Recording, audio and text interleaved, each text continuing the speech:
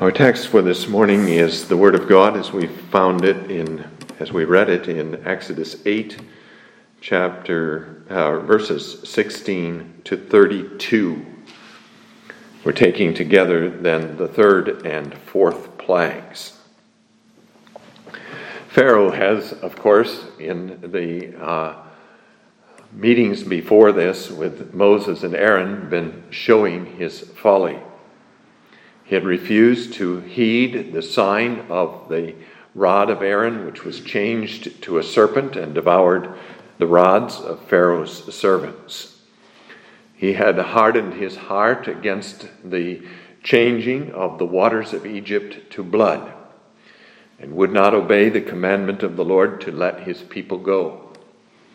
He had also refused to hear the word of God through Moses and Aaron with regard to the second plague, the plague of the frogs. Even though he had had to humble himself in that case and had had to ask Moses and Aaron to entreat the Lord for him, he still, after the Lord had taken the plague away, hardened his heart against that word of God. And so in these two new plagues which God sends on Pharaoh, the plague of lice and the plague of flies, God displays his power to Pharaoh in new ways.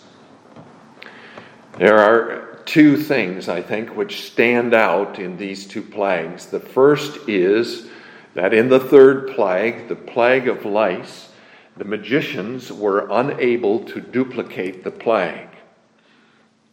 And that seems to be the case from now on. God permitted the Egyptian magicians, prior to this, to duplicate the signs that he had been giving to Pharaoh.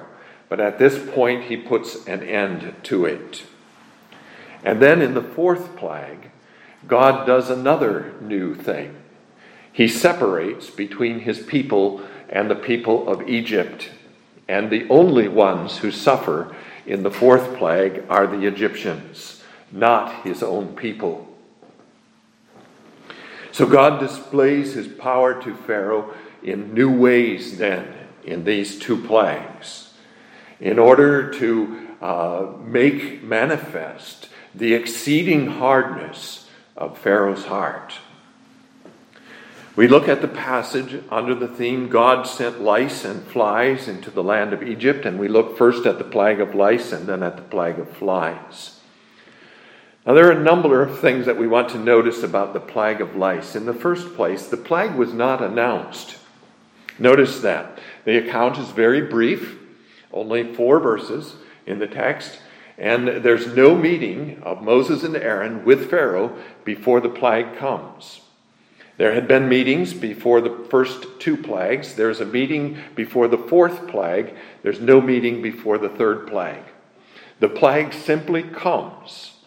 Pharaoh doesn't know it's coming. He doesn't know the nature of the plague. Nothing's been told him about the plague. The Lord simply comes to Moses and to Aaron, and he says, "Stretch out your rod and strike the dust of the land of Egypt."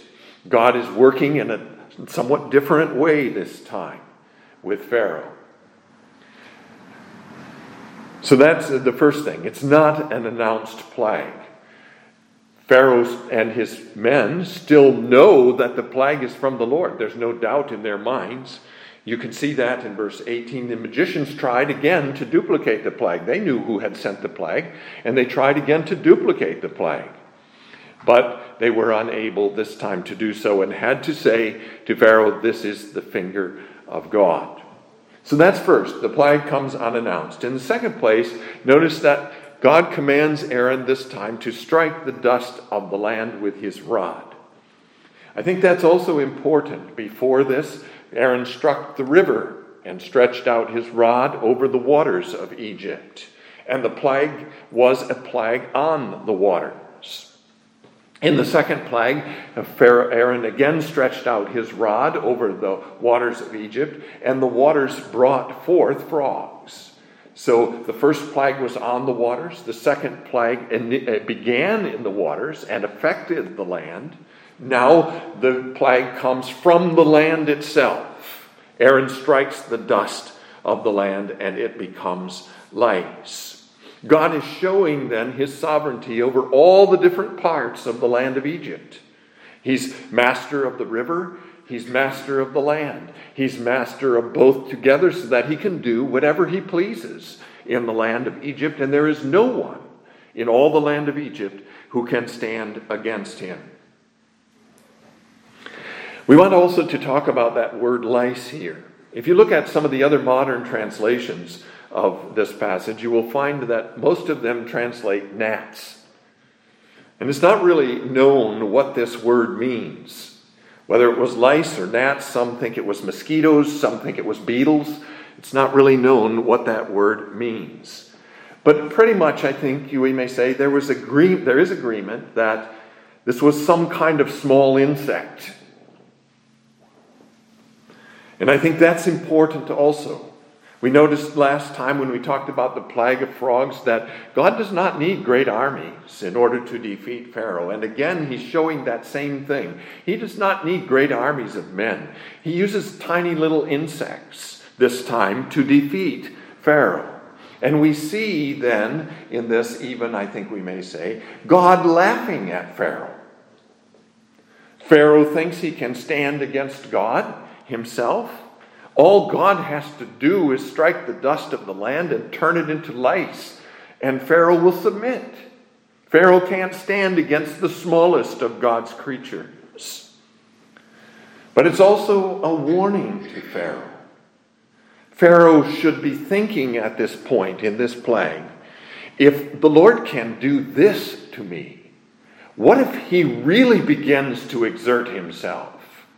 What if he begins to use some of his greater creatures against me? What if he manifests his power in some greater way against me? He should be afraid of what this God of Israel can do. And notice also, finally, that the text says, all the dust of the land became lice throughout all the land of Egypt. Undoubtedly, that's hyperbole. An exaggeration, but an exaggeration that's meant to emphasize the extent and severity of this plague. This was clearly, again, no ordinary thing, with not having any kind of natural explanation. This was very, very bad. So bad that Pharaoh and his servants could not tolerate it. It was too much for them. Though again, I think we may say that it was more of a nuisance plague than a destructive plague. We don't read of any death. We don't read of any disease. We don't read of anything that happened as a result of this plague. It was probably just more of a nuisance kind of plague, again, that God sent. The more destructive plagues are still to come. Let's look also at the response of Pharaoh and his magicians. First of all, we find that the magicians tried and failed to duplicate the plague. Verse 18. And notice how this is stated. I think it's stated in this way in order to strike us very hard with the work of God in this case. It's said in verse 18, now the magicians so worked with their enchantments to bring forth lice. And if you stop there, you would say they did just what they had done before. They worked with their enchantments to bring forth lice.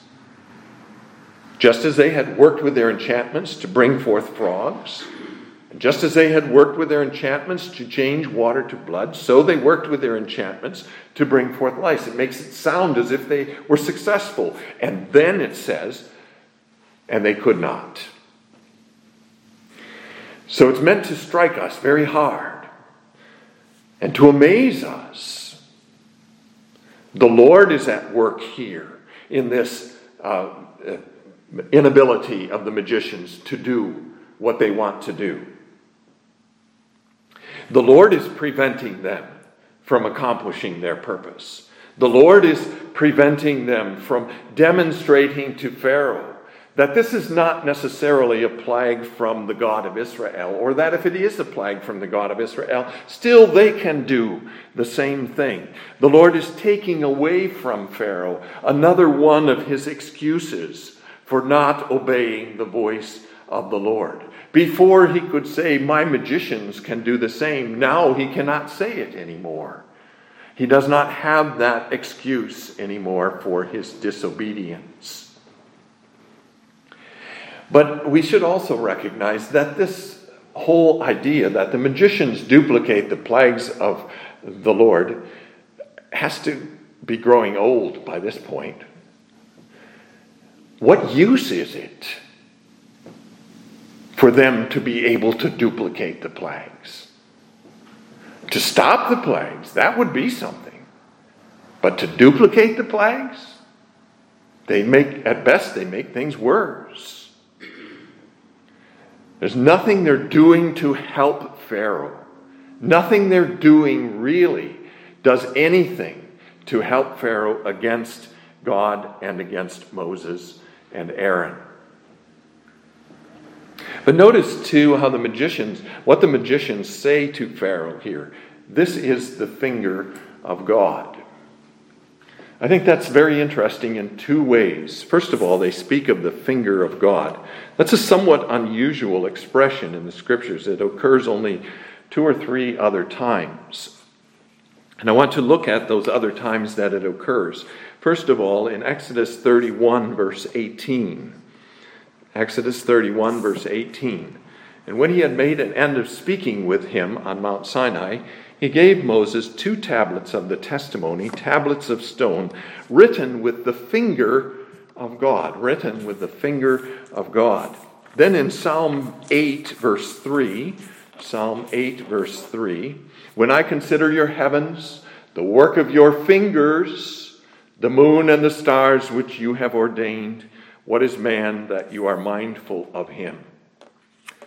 And then one other passage which doesn't speak of the finger of God, but which does make reference to fingers, Psalm 144, verse 1.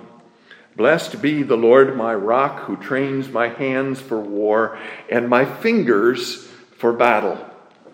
And I think if you take all those passages together, what you see here is that this reference to fingers emphasizes skill. It takes fine skill to write on a tablet of stone with one's finger. The fashioning of the heavens by the finger of God emphasizes his great skill in doing it, and the artistry, if you will, of his work. And when David says, the Lord trains my fingers for war, he means that the Lord is preparing him in every possible way and making him very dexterous in his wielding of the weapons which the Lord has given to him. So the emphasis is on skill, and the magicians are really saying here, we have to acknowledge that the skill of this God exceeds our skill. This is the finger of God. But notice at the same time that they refer to the God of Israel, if they're talking about him at all, as God, not as Yahweh. The Lord has been saying to Moses and Aaron, and through them to Pharaoh, I will make myself known as Yahweh. And the Egyptians don't use that name. They do not want yet to acknowledge him as Yahweh.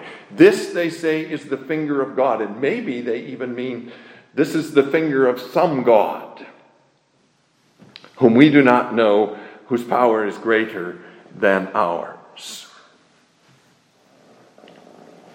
So I think it's significant that they do not use the name Yahweh, especially in light of the fact that the Lord has been revealing himself as Yahweh to them. And finally, we find that Pharaoh's heart grew hard, and he did not heed them, just as the Lord had said. Now, again, I think it's good for us to review what the scriptures have said about Pharaoh's hardness of heart before this, because that's mentioned in different connections in the prior passages. For example, when it's said that he hardened his heart in connection with the serpents, then Pharaoh, Aaron's rod had been changed to a serpent and had devoured the rods of his magicians. And we read, Pharaoh hardened his heart. He hardened his heart then against a specific act of God which showed God's superiority to himself and his magicians. But when he hardened his heart against the plague of the water turning to blood, he did it because the magicians duplicated that plague. That was in response then to what his magicians were able to do, and it was that persuaded him that he did not need to let the people of Israel go. And when he hardened his heart in connection with the plague of frogs, it was in connection with the taking away of the frogs. So he's responding in this hardness of heart to different aspects of God's work and different manifestations of God's power. And now in this connection it said, the magicians said to him, "This is the finger of God," and then Pharaoh's heart grows hard. The magicians can't do it. They say to him, "This is the finger of God." Pharaoh says, "I won't let the people go."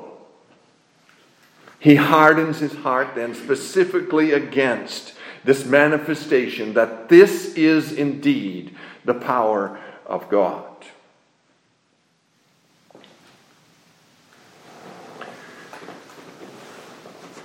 Probably the plague of lice passed away naturally. We do not read anyway that God intervened to bring an end to that plague. But let's turn then to the plague of flies. Now this plague was announced. That's the first thing that we should notice about it. The Lord said to Moses, verse 20, "Rise early in the morning and stand before Pharaoh as he comes out to the water." So the Lord sends Moses and Aaron to Pharaoh again to announce this plague. There are a number of things that we should notice about that. First of all, they meet him again at the river. At least probably at the river. Though the river's not specifically mentioned, the language here is similar to that found in Exodus 7 verse 15. "Go to Pharaoh in the morning when he goes out to the water, and you shall stand by the river's bank to meet him." So perhaps they met him before he came to the river's bank. That's another possible way to look at this. But anyway, it's similar to that instance. In the second place, this time the Lord says to Moses, "Rise early in the morning." So he's speaking to him the day before this, and he's telling Moses, do this the next day, do it early the next day, and go. In the third place, he says, stand before Pharaoh as he comes out to the water. And that word stand is important because it suggests confrontation. It almost suggests, and it may well be the case, that what God meant to say to Moses was here, I want you to stand in Pharaoh's way so that he can't get around you. I want you to confront him in such a way that he has to hear you. And then I want you to speak my word to him. Moses and Aaron, in other words, must not be afraid of Pharaoh, who thinks himself a god and who thinks that he has the power of life and of death. God will protect Moses and Aaron, and they can stand boldly in Pharaoh's way and bring the word of God to him, as we should do also in all our witnessing. The second thing we want to notice about this announcement is that God gives to Moses and to Aaron the words they are to say. And I think we may identify 4 different things about those words that they are to say. First, they are to repeat the command of God. This is what God has been saying to Pharaoh all along: let my people go. This is the only thing Pharaoh has to do in order to avoid the plague coming on him. If he will simply let the people go 3 days' journey into the wilderness to worship their God, the plague will not come. Obey this command, the word of God says, and there will be no plague. The second thing about the word of God to him is that there is again a threat. Or else, if you will not let my people go, behold, I will send swarms of flies on you and your servants, and so on. Now, if you look at the text a minute, you'll see that the flies is in italics. And so the Hebrew says only, I will send swarms.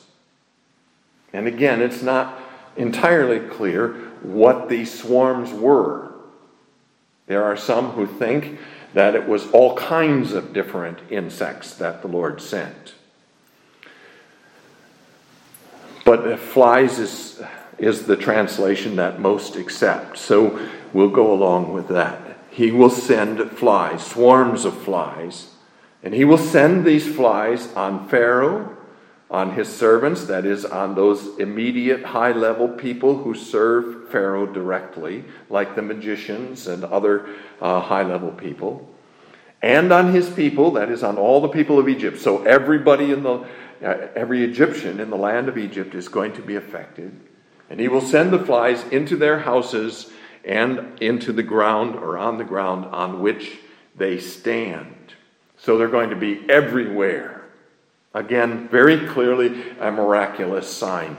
Just millions upon millions upon millions of flies everywhere in the land of Egypt. On Pharaoh and his servants and all his people, no one escapes. And finally, in the third place, God says, not this time on Israel, not in the land of Goshen. In that day I will set apart the land of Goshen, in which my people dwell, that no swarms of flies shall be there. Now that too is important. This is the first time that the Lord has set apart his people. It seems, though it's not mentioned specifically, that all the 2 plagues the 3 plagues rather, that had preceded this plague came on Israel as well. From here on, there seems to be division between Israel and Egypt. But those first 3 plagues came also on Israel. They were affected by the water being changed to blood. They were affected by the frogs, and they were affected by the lice. And if we think about it, that shouldn't surprise us, people of God. This is God's usual way of working. When he brings his judgments on the earth, his people are caught up very often in these judgments. God does not set his people apart in some safe place and protect them from his judgments and the effects of his judgments on the world. When he sends flood and fire and drought and hurricanes and all kinds of natural disasters, when he sends war and rumors of war and all these other judgments that he talks about in all the rest of the scriptures, his people suffer in those judgments, right along with the rest of the world. Now, we have to understand that. We have to see that that's God's usual way of working, that his people suffer under these judgments that he sends on the world. But we also have to take a biblical perspective on those judgments that we suffer. And the biblical perspective is what's given to us in Revelation chapter 7. That's why I chose to read that this morning. Revelation chapter 7. What is it said there? in Revelation 7. As you see the four angels standing at the four corners of the earth, and they're holding the four winds of heaven. And these winds are going to blow, and they're going to bring harm to the earth. He cried with a loud voice to the four angels, verse 2, to whom it was granted to harm the earth and the sea, saying, do not harm the earth, the sea, or the trees, till we have sealed the servants of our God on their foreheads. So the point of that chapter is that though these judgments come on the people of God as well as on the world, nevertheless the people of God have this assurance from God himself that he will preserve them through these judgments. He will not destroy the righteous with the wicked. In all his dealings, therefore, with the world in this matter of judgments, God does make a real distinction between his people and the world. And he says, they will suffer, yes, along with the rest of the world. But my wrath for them will not be a destroying wrath. My judgments will not destroy them as they destroy the rest of the world. He gave this assurance to Abraham also when Abraham pleaded for Lot, after God told him that he was going to destroy Sodom and Gomorrah. He will not destroy the righteous with the wicked. And that's where we pin our hopes, not on escaping from judgment altogether. We need that too for our own sanctification. But on the promise of the Lord that he will bring us through and will not suffer us to be destroyed with the rest of the world. Notice what Moses himself says later in Exodus chapter 33, verse 16. Exodus 33, verse 16. We begin to read at verse 15. He said to him, that is, Moses said to the Lord, if your presence does not go with us, do not bring us up from here.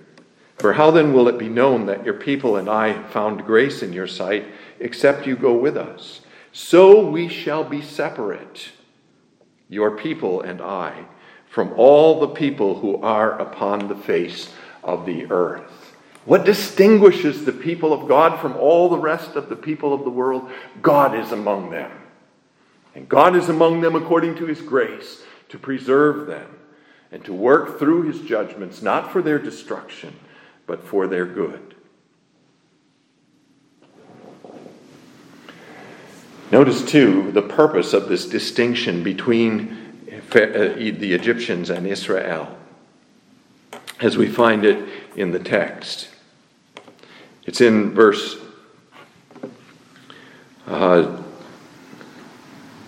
22. He says to Moses in that day, or he says to Pharaoh through Moses, in that day I will set apart the land of Goshen, in which my people dwell, that no swarms of flies shall be there, in order that you may know that I am the Lord in the midst of the land. He has said before, you will know that I am the Lord. He said before, in the connection with the second plague, that you may know that there is no one like me, the Lord. Now he says, that you may know that I am the Lord in the midst of the land. The Lord is revealing to Pharaoh then different aspects of his power and his work. He's teaching Pharaoh overall, in a general way, I am the Lord. But he shows Pharaoh, there's no one like me. He shows Pharaoh now, I am the Lord in the midst of your land. I am such a Lord in the midst of your land that I can draw lines in your land. Build, as it were, walls in your land, behind which my people will find safety, and through which you cannot pass. And I will bring my judgments only on you and your people. And finally, the Lord says to him, this is going to happen tomorrow. He gives Pharaoh space to change his mind, to repent, if you will, though Pharaoh does not. In the second place, we should look at the fulfillment of this word of God as it's recorded for us in verse 24. Two things we want to notice about that. First of all, there's no mention here that this plague came by the hand of Moses and Aaron. God does not say to Moses and Aaron, strike the earth with your rod or anything like that. He just brings the plague. He apparently intervened directly in this plague to bring it without the instrumentality of Moses and Aaron. And secondly, notice that it says there in verse 24 that the land was corrupted because of the swarms of flies. We need to ask what that means, and I think we get some help in that by turning to Psalm 78, verse 45. Psalm 78, verse 45. The first part of that verse talks about this plague of flies. He sent swarms of flies among them, which devoured them. Apparently, these were biting flies. He sent swarms of flies among them, which devoured them. And then the second part of the verse talks about the plague of frogs, and frogs which destroyed them. And that word destroyed there is the same word that we have here in the fourth plague when it says the land was corrupted because of the swarms of flies. So Psalm 78 verse 45 might well be translated, and frogs which corrupted them. And I think that relates these two plagues then. The frogs died and brought corruption into the land. The land stank. Probably something similar happened here. The land was corrupted because of the millions upon millions upon millions of carcasses of flies in the land.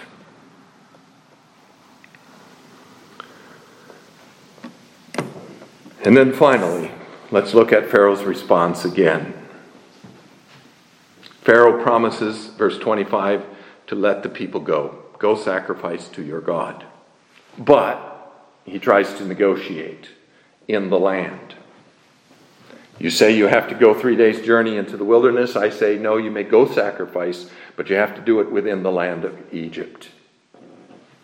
Pharaoh's negotiating or trying to negotiate from a position of weakness, of course. He has been defeated by the Lord. He's already been coming to Moses and Aaron and trying to get freedom, relief from this plague which the Lord has sent. And Moses and Aaron are negotiating, if we may call it that, from a position of strength. But Pharaoh was trying to preserve his pride. Moses and Aaron made no concessions to him. They might not do that. They were the servants of the Lord, and it was the Lord's commandment they had brought to Pharaoh. It was not for them, therefore, to say, well, we can reduce what the Lord requires of us, and we can say this is satisfactory. The Lord said we must go 3 days' journey into the wilderness, and that's the end of the matter. We must go 3 days' journey into the wilderness. We may not do less than what the Lord has commanded us to do. So they may not concede what Pharaoh asks or demands. But they need not also, as we've already noticed. Pharaoh's the one who's defeated. The only thing that he can do is surrender unconditionally.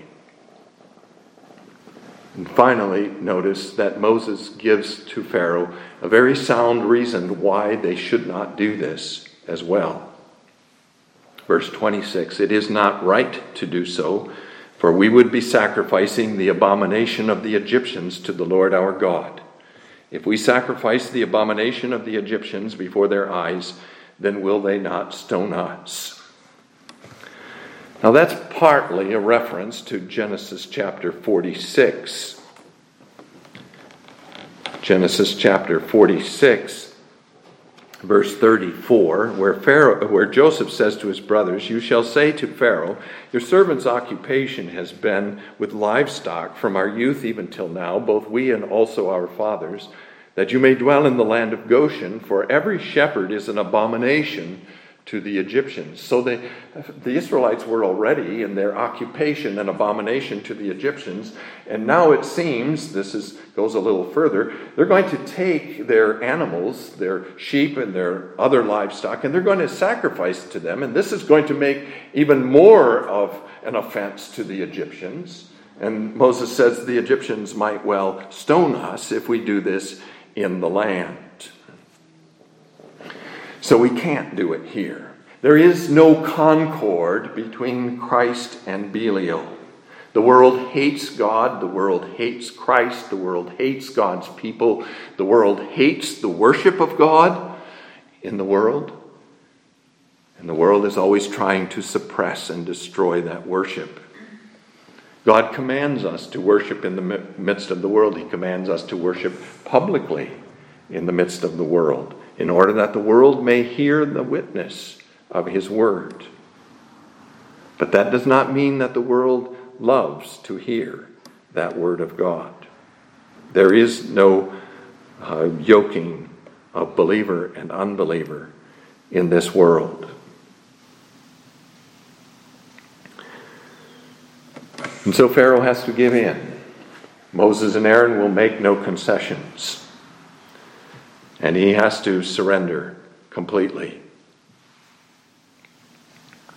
He says in verse 28, I will let you go, that you may sacrifice to the Lord your God in the wilderness. You may leave the land. Only you shall not go very far away. And that is probably designed again to preserve his pride, but what kind of restriction is it? Moses and Aaron can take it to mean we may travel the 3 days' journey that's demanded of us.